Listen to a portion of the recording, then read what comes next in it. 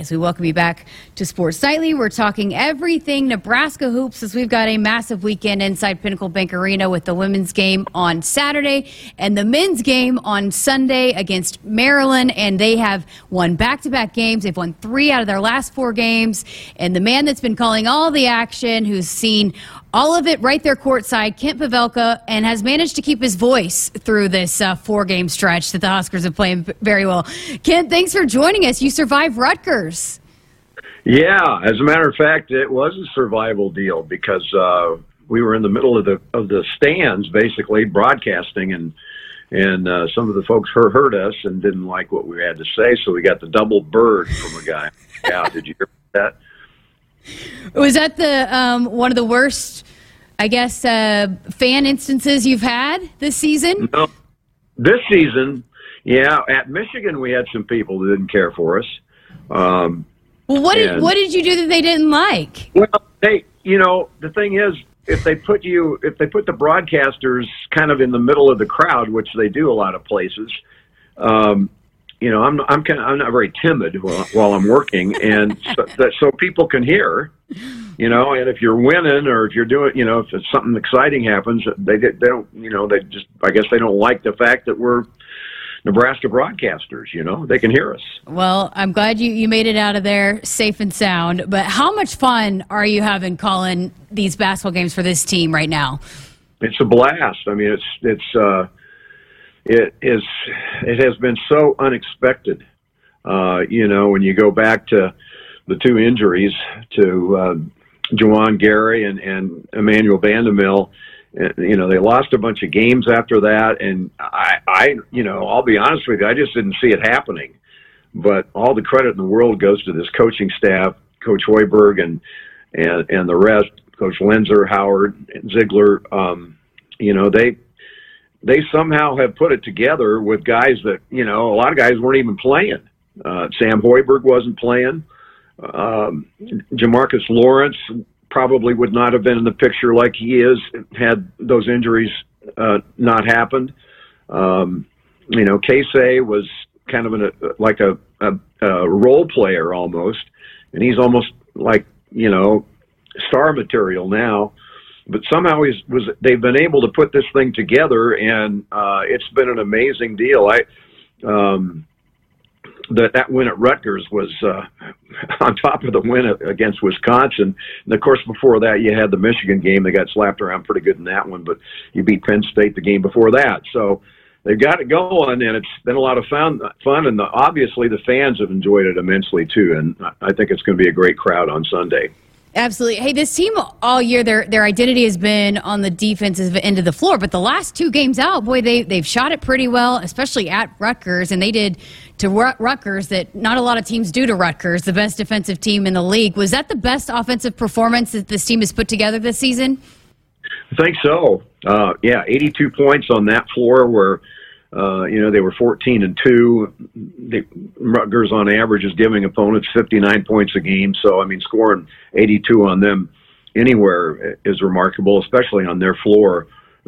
Just shared the ball so well. These guys are playing as they're coached to play, and that's so cool to see, on both ends of the floor. And they bought in. They see that it has paid dividends, they got a little swagger to them right now, but yes, offensively, I don't think there's any question about it. That's the best they played this year. Well, Casey Tominaga, you alluded to him. He has taken the college basketball world by storm here, especially this 4-game stretch. 30, 24, 22, 22, has hit 18 threes, shooting nearly 60%. What has it been like to see him and call his highlights of him really getting into a rhythm offensively? And he had Steph Curry tweeted him this week, too. I heard, yeah. Or actually, I saw that. Boy, that's got to be a highlight for him. The Japanese Steph Curry. By the way, I'm going to backpedal a second. That Creighton win and the Iowa win were pretty good offensively, too, in addition to the Rutgers game. But, I don't know if you listened to the broadcast at all or not, but I kind of went off a little bit. In this conference, you got a couple of pretty good bigs at Purdue and Indiana, but Casey, with those numbers you just talked about the last 4 games, how about Big Ten Player of the Year or the week for Nebraska for Casey Tominaga? What's a guy got to do, right? What's the guy got to do? But he has been a surprise in that. I think people thought he was a one-note Charlie or whatever you call it, shooting perimeter shots. But he and Derek Walker work so well together. He scored a lot of layups on back cuts. He's gotten creative at the rim. He'll put it on the floor and get to the rim and throw it up there against, the best posts in the league. And somehow he's able to finish. You got a guy here who, again, because of the injuries, he had an opportunity. He stepped up, and the results speak for themselves. All right, well, let's talk about Maryland. Second time these two teams will have played. Last one, January 28th at Maryland, is a big loss, nearly 20 points, I believe. Maryland coming off a big win over number 3 Purdue on Thursday, a 14-point win. They're 9-6 in the conference in a tie for 4th. What have you seen out of them? What's going well for the Terrapins right now? Well, they've got a great point guard, and he might have been the best get in the portal last year. Although I do like Juwan Gary and Emmanuel Bandamel, but Jameer Young, Kevin Willard plucked him out of Charlotte. He's a local kid. He played at DeMatha, and he is in my opinion, material good. He's good enough to be considered first-team All-Big Ten. He averages 16 a game, 18 in conference play. He had 18 against Nebraska in College Park. This is a scary team. As I watched them beat Purdue last night, I'm thinking, I think maybe they're the most athletic team in the conference. Wow. I thought Illinois was, but I believe Maryland might be. Young is really, really good, and he's got a good supporting cast. They beat Nebraska by 19 in College Park. Nebraska turned it over, gave up 20 points on 15 turnovers. That was big, but. This may be the most difficult assignment of the last 5 games. Previous 4, Nebraska winning 3 of the 4. This may be the toughest game of that group. Well, we've seen Coach Hoiberg, and you mentioned the job that the coaching staff has done. I mean, they've had different game plans. They've thrown out different lineups. I mean, it has been really an impressive coaching performance dealing with all the injuries. So what's the game plan going to be with this group against Maryland this time around? Well, like I said, I think for one thing, you've got to eliminate the turnovers that created fast break points for them or points off turnovers for them in the first game. And I think that's largely it. If you can play without turning the ball over, and if it falls for you on the other end, I think Nebraska will have a good shot at it. But it's perfect setup, isn't it? I mean, Maryland knocks off the number 3 team. They're on a roll. Everybody's talking about how good Maryland is. If Nebraska could win this one, look out. One thing, Jessica, that might happen. Mike DeCourcy might quit saying that. Boy, that was a bad loss for Maryland. I mean, they keep talking about every Nebraska win is a bad loss for the team Nebraska beats. Well, if you beat enough of these guys, all of a sudden, they can't be bad losses.